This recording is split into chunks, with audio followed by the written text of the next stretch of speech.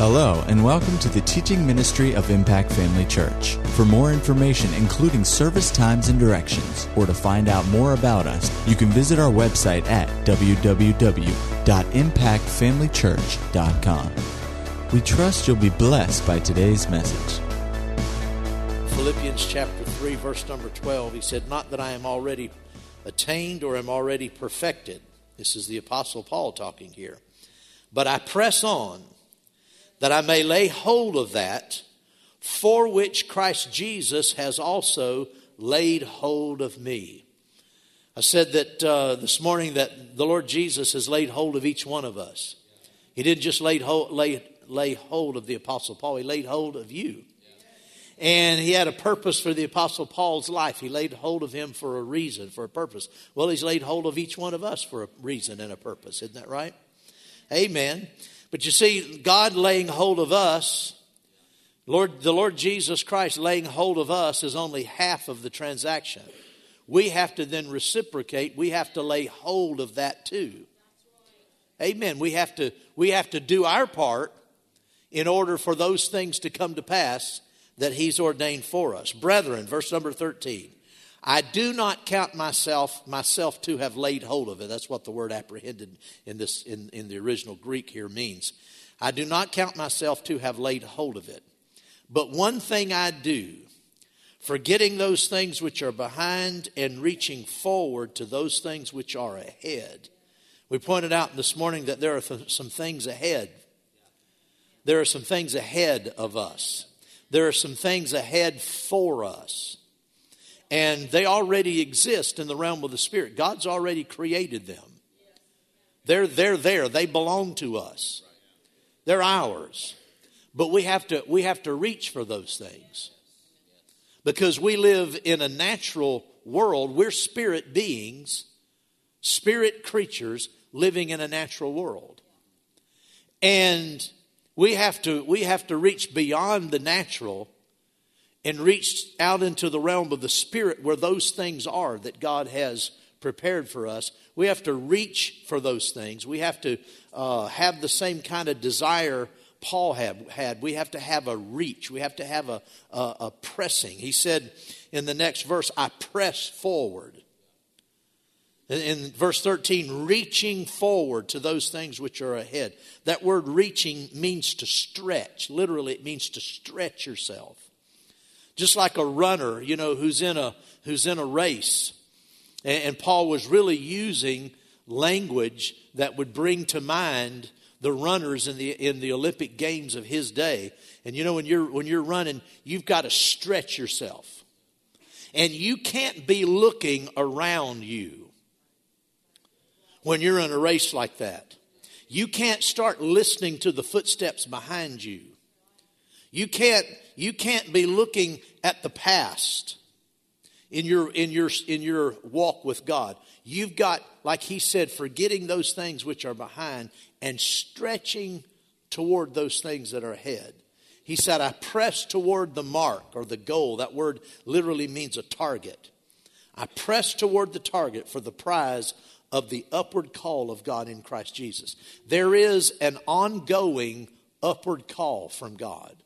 It's a call from heaven. It's a call that originates from heaven. God is calling us up. He's never calling us to stay where we are. He's never calling us to stay like we are. He's calling us up. He's calling us further. He's calling us higher. It's a constant call, but you see, many are called, but not very many make it. Many are called, but not very many make that. Not many Christians really reach for that high calling of God.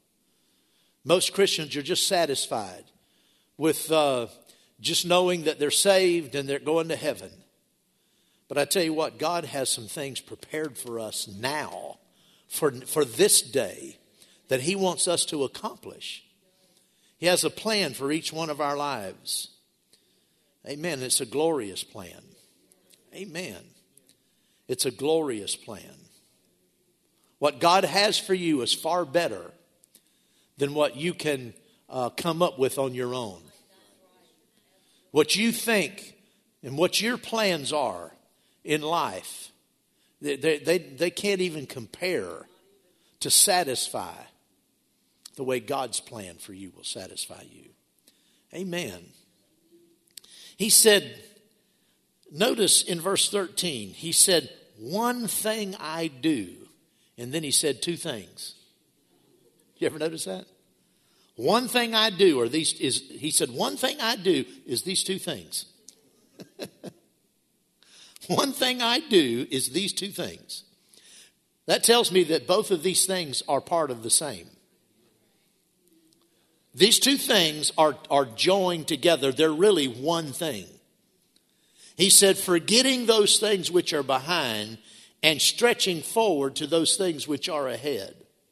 You can never reach forward until you turn loose of the past.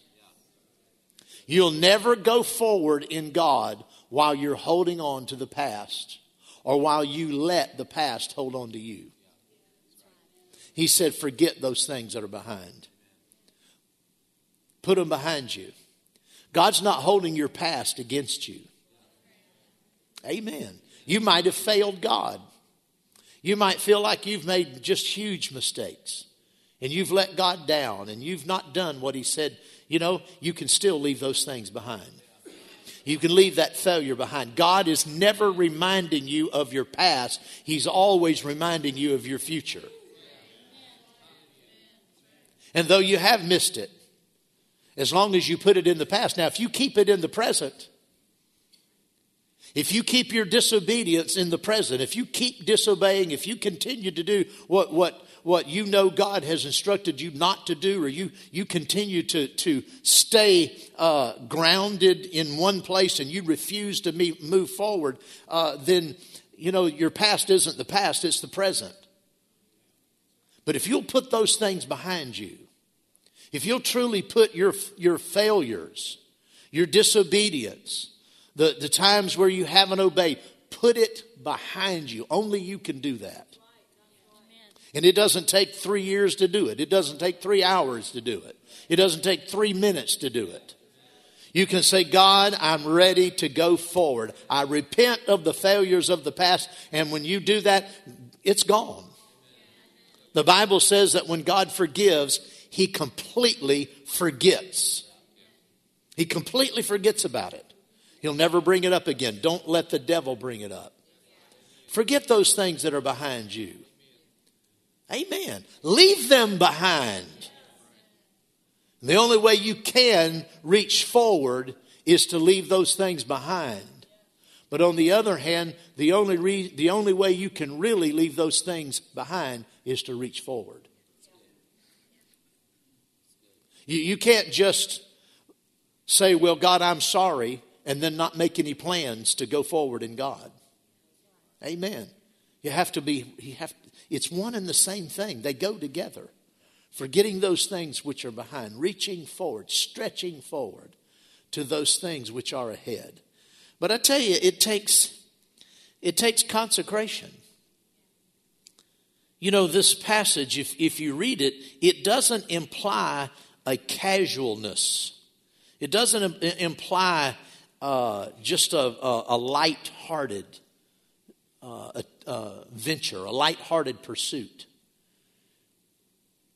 He said, I press on. There's a pressing that has to take place in life. We have to press into the things of God. They won't just come overnight, because we do live in a natural realm, and the enemy, this is his realm. The natural realm is the enemy's realm. It's where he manifests himself.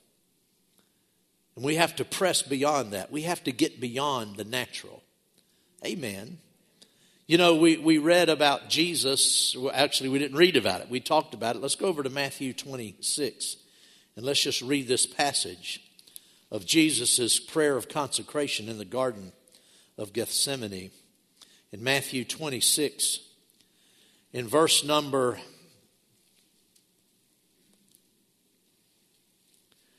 'Hallelujah. Thank you, Jesus. Verse 36, Jesus came with them to a place called Gethsemane and said to the disciples, sit here while I go and pray over there. And he took with him Peter and the two sons of Zebedee, that's James and John, and he began to be sorrowful and deeply distressed. And he said to them, my soul is exceedingly sorrowful, even to death. Stay here and watch with me. That is, watch in prayer. Pray, he said, pray for me. It's really what he was said. Help me, pray for me. Did the Lord need the disciples' prayer? Evidently he did. Amen. He said, watch, stay here and watch with me. He went a little further and fell on his face and prayed, saying, O my Father, if it is possible, let this cup pass from me. Nevertheless, not as I will, but as you will. Then he came to his disciples and found them sleeping, and said, what? Could you not watch with me 1 hour? So it sounds to me like he prayed for an hour. And the essence of his prayer was, oh Father, if it's possible, let this cup pass from me. Nevertheless, not as I will, but as you will. He said, could you not watch with me 1 hour? Watch and pray, lest you enter into temptation. The spirit indeed is willing, but the flesh is weak. Again, a second time, he went away and prayed, saying, O my Father, if this cup cannot pass away from me unless I drink it, your will be done. He came and found them asleep again, for their eyes were heavy. So he left them and went away again and prayed the third time, saying the same words. Then he came to his disciples and said to them, are you still sleeping and resting? Behold, the hour is at hand. The Son of Man is being betrayed into the hands of sinners. Rise, let us be going. See, my betrayer is at hand. And then we have the story of his arrest in the garden. Jesus prayed this prayer 3 times, but there was a subtle progression as he prayed this out. In verse number 39, he said, O Father, if it's possible, let this cup pass from me. Nevertheless, not as I will, but as you will. Then the second recording in verse 42, O my Father, if this cup cannot pass away from me unless I drink it, your will be done. Jesus struggled. Jesus struggled with the will of God. He struggled with God's will for him to go to the cross. And he prayed.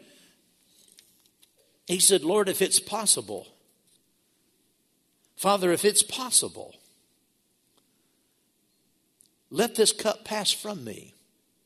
Jesus, it was hard. It was a terrifying proposition to think he had to go to the cross and take on the sins. Think about the sins of the whole world. Here was a man who'd never known sin. He'd never disappointed God. He'd never sinned at all. Pure, holy. He was being required to take upon the sin of the world. Now, Jesus knew that's why he came. He told his disciples, he said, this is the reason I came. Peter said, he told them that he was going to go up to Jerusalem and be crucified. And Peter said, no, far be it from me. He said, this is why I came into the earth. This is the purpose for me being here. He knew that, and yet in his holy, righteous self, he drew back from that. He knew he was going to be separated from God, the Father. He knew he was going to be separated. And he experienced that on the cross when he cried out, my God, why have you forsaken me? And it troubled him. He was exceedingly sorrowful. It almost killed him, even to the point of death. It was all he could take. Luke's gospel said he was in anguish, and his sweat became like great drops of blood falling to the ground. And he said, Lord, I don't want to do this. If it's possible, change it. And then later he said, if this cup cannot pass away unless I drink it, your will be done. See, there's a progression there. And if you know anything about surrendering to the will of God, you know about that progression. There's times the Lord wants you to do something and you'd rather not do it. You'd rather not do it.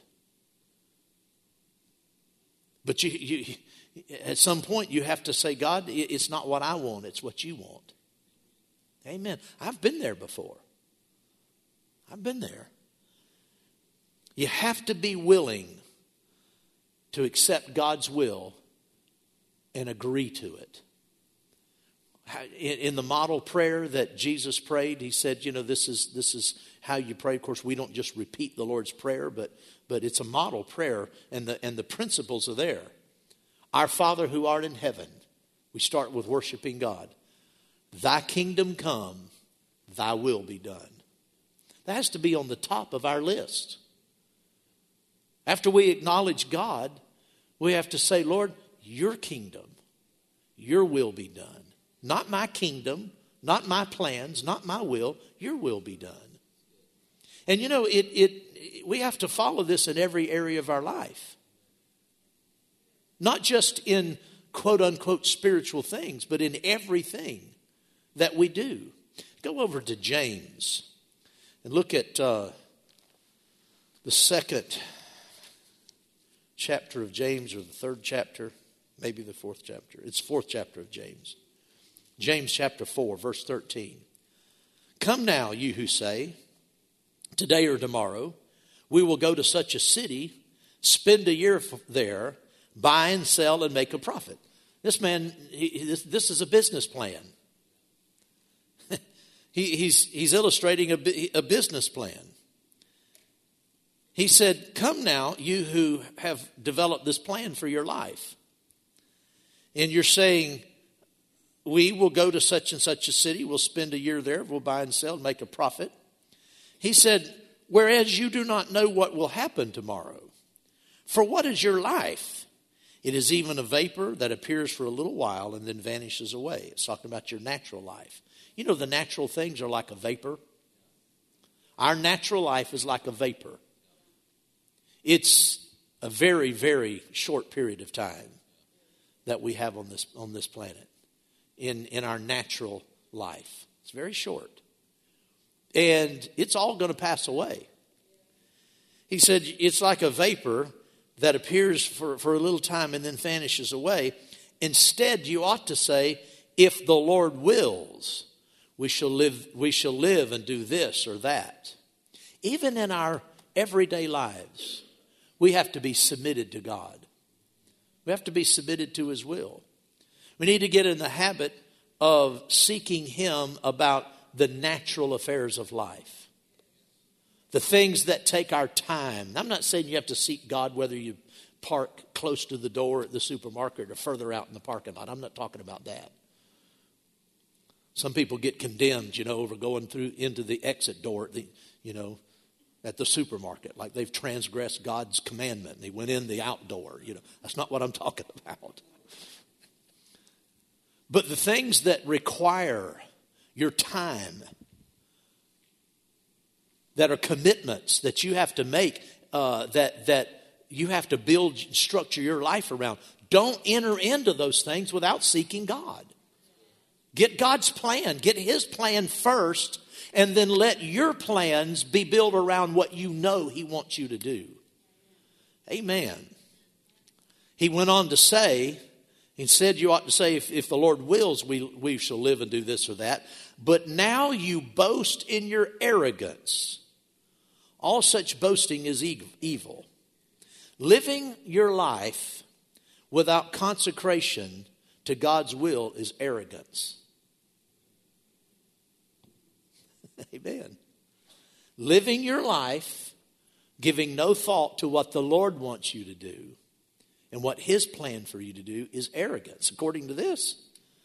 He said, but now he's talking about in this context, people who say, I'm going to go here and there and do this or that, and without seeking God. He said, now you're boasting in your arrogance. And all such boasting is evil. Therefore, to him who knows to do good and does not do it, to him it is sin. I think we could say it like this.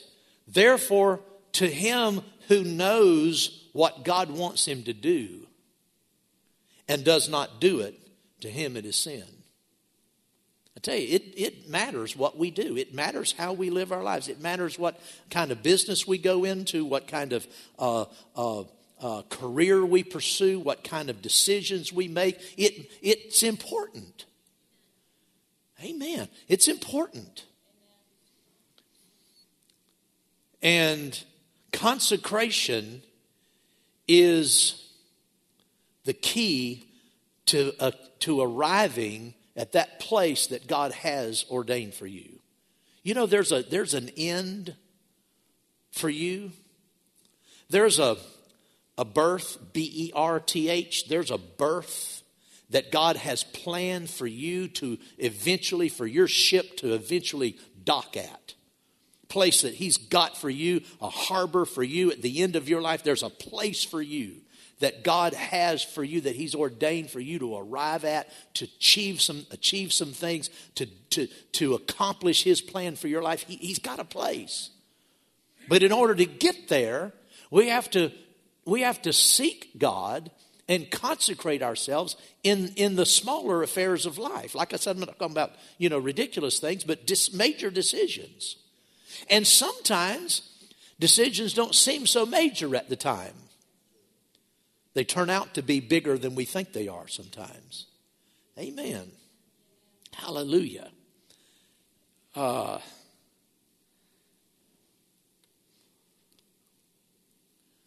over to Acts chapter 15. Acts chapter 15.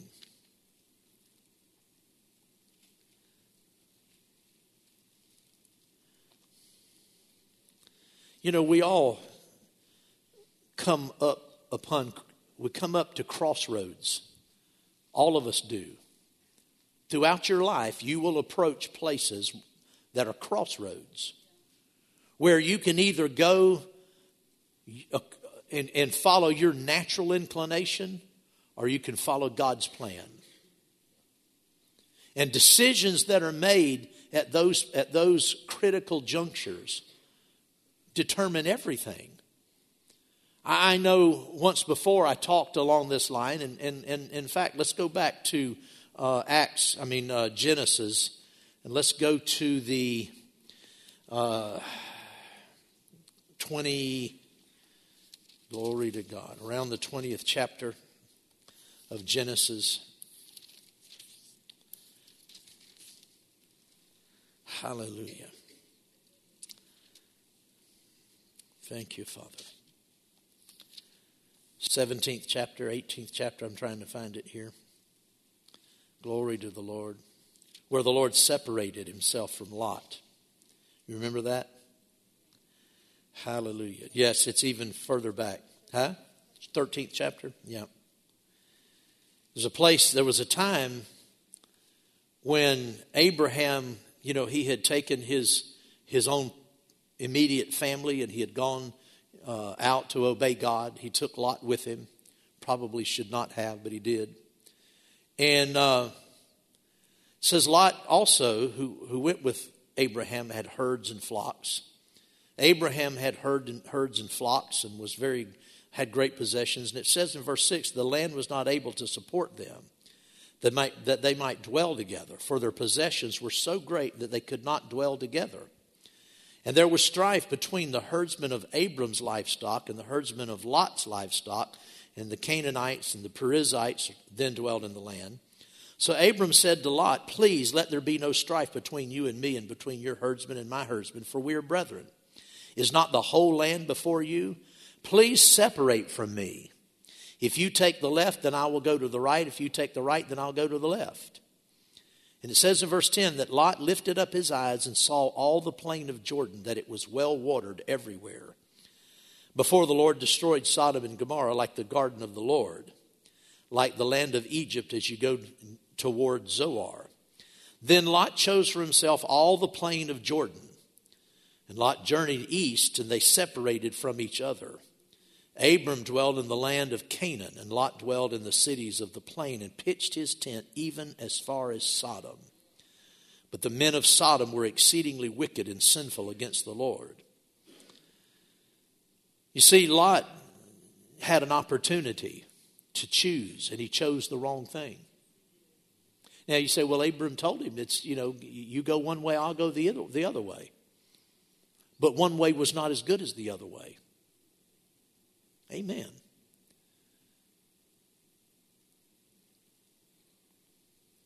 If you go to the right, I'll go to the left. If you go to the east, I'll go to the west. But he could have gone to the north and not the east. Amen. He didn't have to go where he went. He reached a crossroad in his life, and he chose the wrong thing, and it cost him everything. If you read the whole story, if you don't read it yet, you read it this week. It's in our reading plan for this week. This week or next week, I think. But I think we're past that, aren't we? Yeah. You'll catch up to it this week. And Lot chose the wrong path. It cost him everything. Little did he know when he chose to go toward the well-watered plains. Oh, it looked good. It looked good in the natural. Not everything that looks good in the natural will be good for you. Amen. And that choice ended up ruining his life. If you go over to Acts chapter 15, you have a similar thing in the New Testament. Acts chapter 15. Amen. In the 15th chapter, if you go back to chapter 12, and look at one verse. Chapter 12, verse number 25. You remember Paul and Barnabas? They started out on their first missionary journey together. God did great things for them, just had a tremendous ministry. Then they returned to Antioch, and then the Lord sent them to Jerusalem to take an offering for the saints who were struggling in Jerusalem. So it says in verse 25, Acts 12:25, and Barnabas and Saul returned from Jerusalem when they had fulfilled their ministry, that is, taking the offering that they had. And they also took with them John, whose surname was Mark. Now, John Mark here was Barnabas' cousin. We know that from Colossians chapter 4. It tells us that he was his cousin. So they returned from Jerusalem. Evidently, Mark was in Jerusalem, and they took him back to Antioch with them. Now, if you go on over to the 13th chapter, verse number 5, in verse number, earlier in the chapter, the Lord sent them out, Paul and Saul and Barnabas. It says, verse 3, the Holy Spirit said, separate me, Barnabas and Saul, for the work to which I have called them. And having fasted and prayed and laid hands on them, they sent them away. So being sent out by the Holy Spirit, they went down to Seleucia. From there they sailed to Cyprus.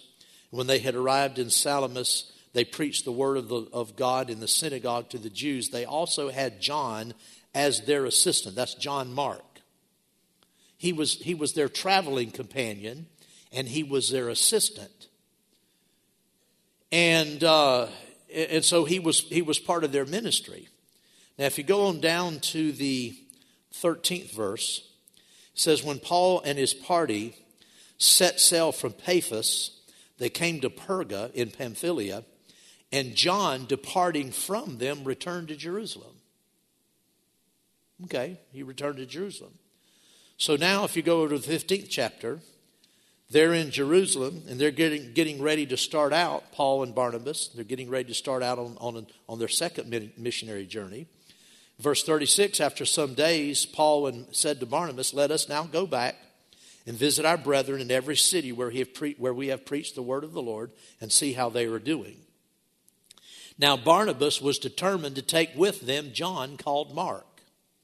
But Paul insisted that they should not take with them the one who had departed from them in Pamphylia and had not gone with them to the work. Paul said, nothing doing. He said, we don't need to take Mark. He went with us before, and he proved unfaithful. He didn't stick with the job, but we don't need to take him again. We don't need to invest ourselves in somebody again who's just going to get out there and bail on us. But it was Barnabas' cousin. And Barnabas was determined to take John Mark. Paul insisted that they should not take him. And it says in verse 39 that the contention became so sharp that they parted from one another.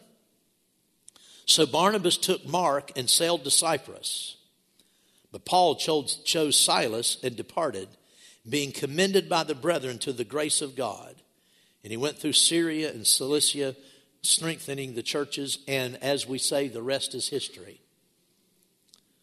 The book of Acts records the rest of Paul's life and how that it was now not Paul and Barnabas, but Paul and Silas.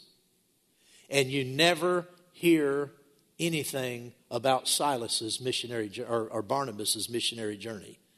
It says that in verse 39, the contention became so sharp that they departed from one another. And so Barnabas took Mark and sailed to Cyprus, and evidently out of the will of God. You say, well, how do you know? Well, the story stops.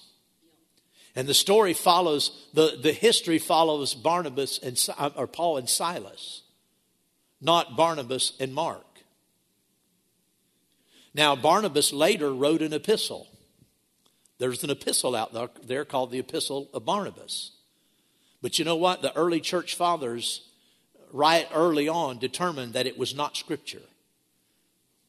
That it would not be included in the canon of the New Testament Scriptures, like the epistles of Paul and the epistles of Peter and the epistles of John and Jude.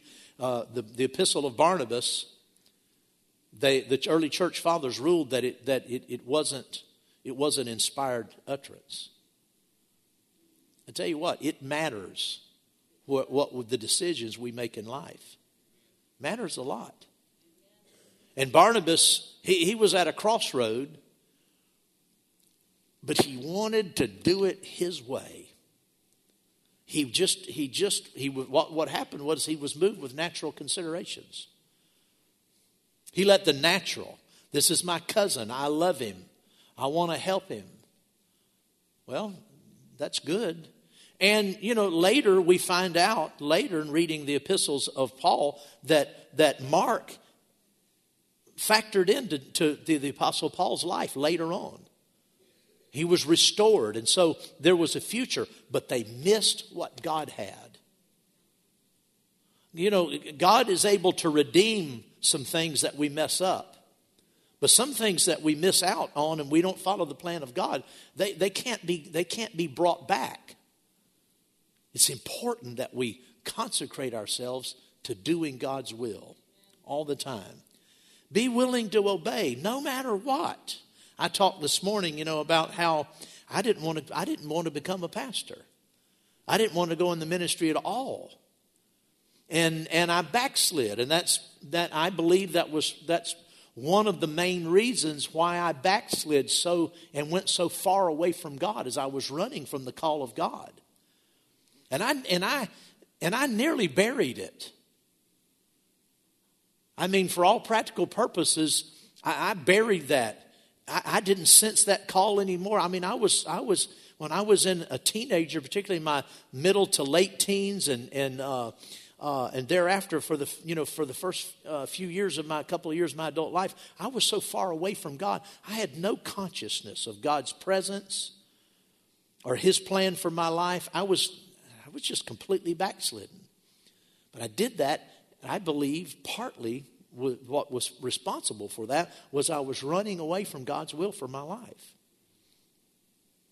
And thank God He got a hold of me early enough that I could get back on track. Amen. But I can tell you this, it cost me. It cost me some things. Amen. There are some places in ministry that if you're not in God's timing, you can't get there again.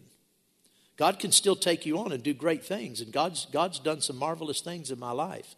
But I know I missed some things by being backslidden and being rebellious and not pursuing the plan of God. I know I missed some things. I won't go into it, but I know it.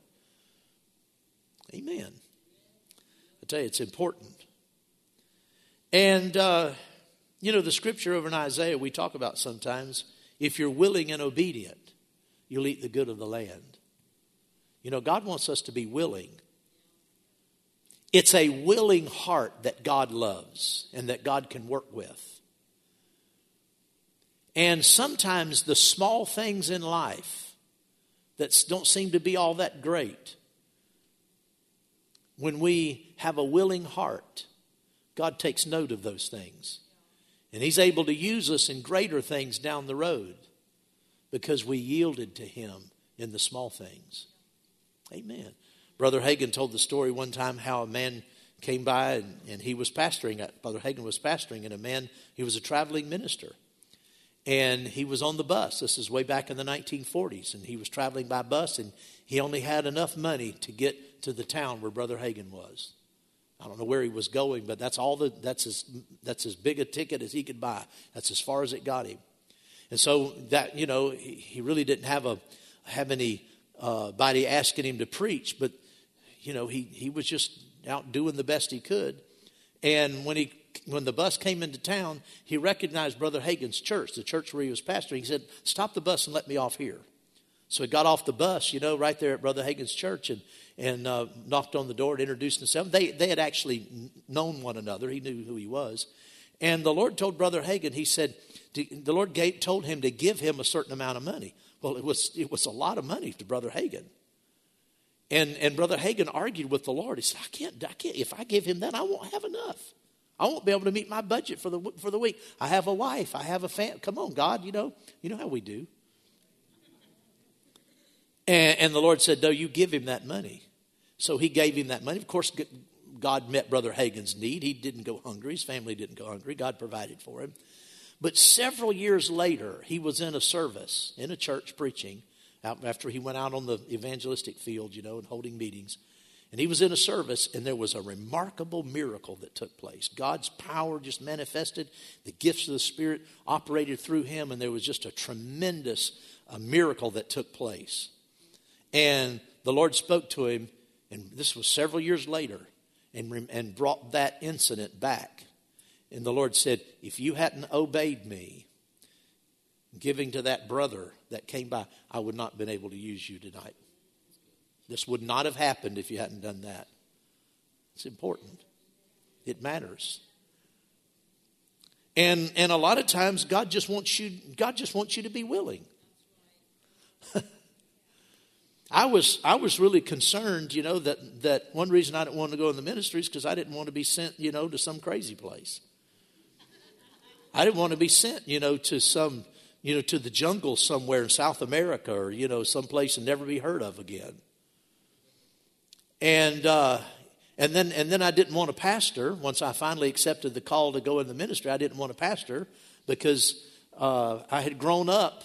My best friend, one of my best friends, was a pastor's son, and I stayed in his home a lot. Spent the night with him, and we just hung out together. And I had seen, of course, it was a denominational setting. It isn't like our church, but I had seen all of the crazy stuff that this pastor's family had to go through. And this pastor's son is my best friend. I saw all the stuff he had to put up with as a preacher's kid. And I was, in the family, in their home a lot. And so I just, I'd hear some things, stuff that going on in the church. And I thought, man, I don't want to be involved in this. And, but it was God's will for me. And like I said this morning, submitting to God's will turned out to be the best thing that ever happened to me. And, a few years ago, I went through about 20 years ago, I went through a time again where I began I just had a sense that God was leading me to leave here, to resign from this church. It's about 20 years ago.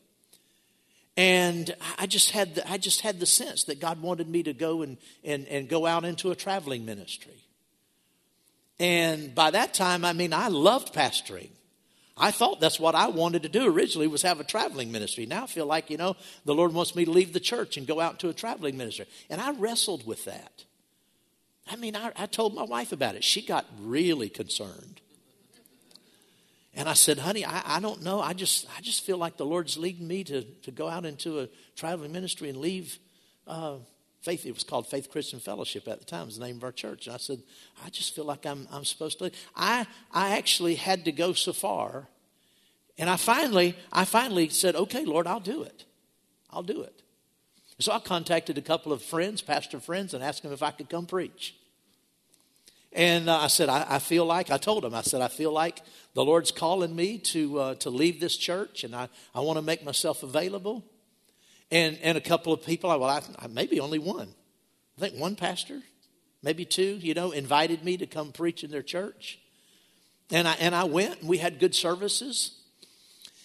And once I did that, the Lord said, I don't want you to go anywhere. You're the pastor of this church. You're supposed to be in that church.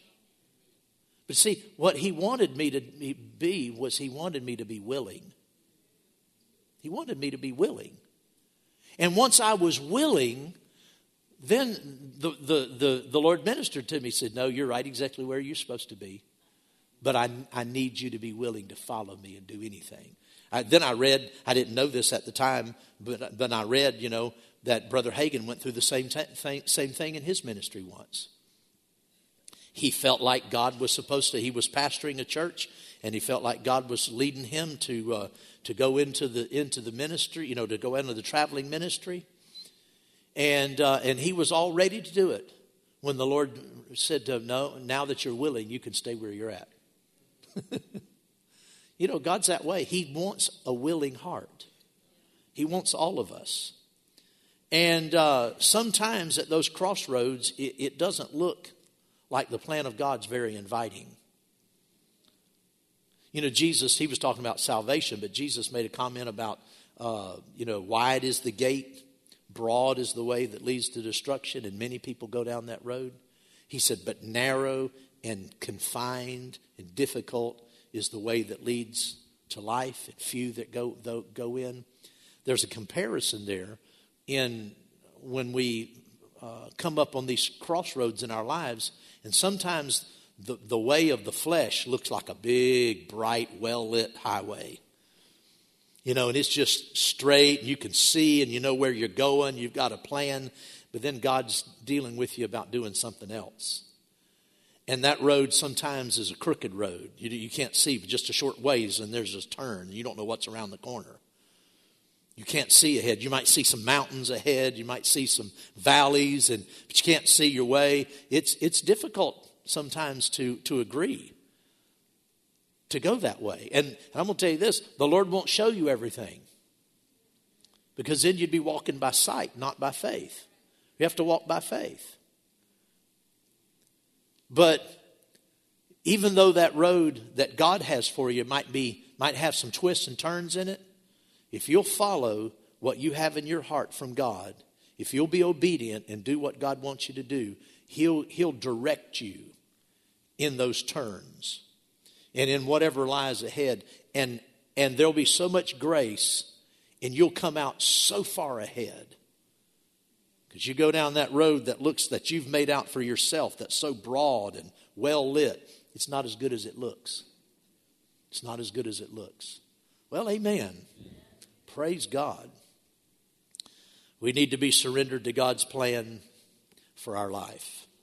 Amen. He wants people who are hungry and willing to follow Him no matter what the cost, no matter where it leads. And just trust God. Amen. Well, I'm afraid if I submit to God, He won't say, I was just kidding.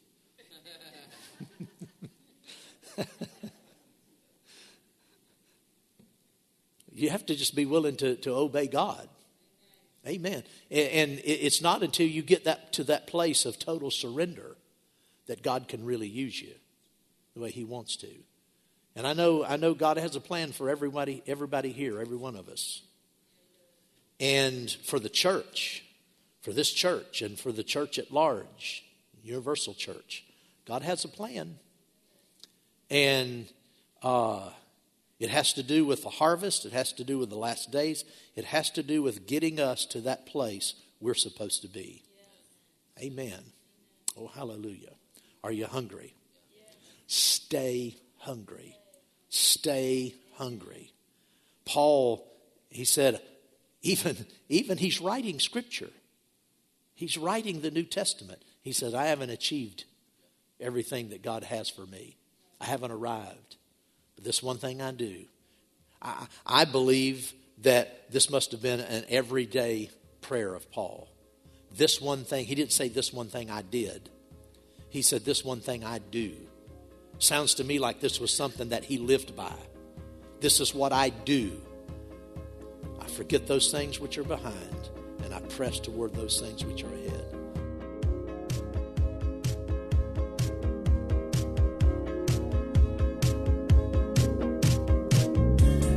At Impact Family Church, it is our desire to see you blessed through the power of the Word of God. We have been helping people to change their world for over 25 years through our dynamic ministries and teaching.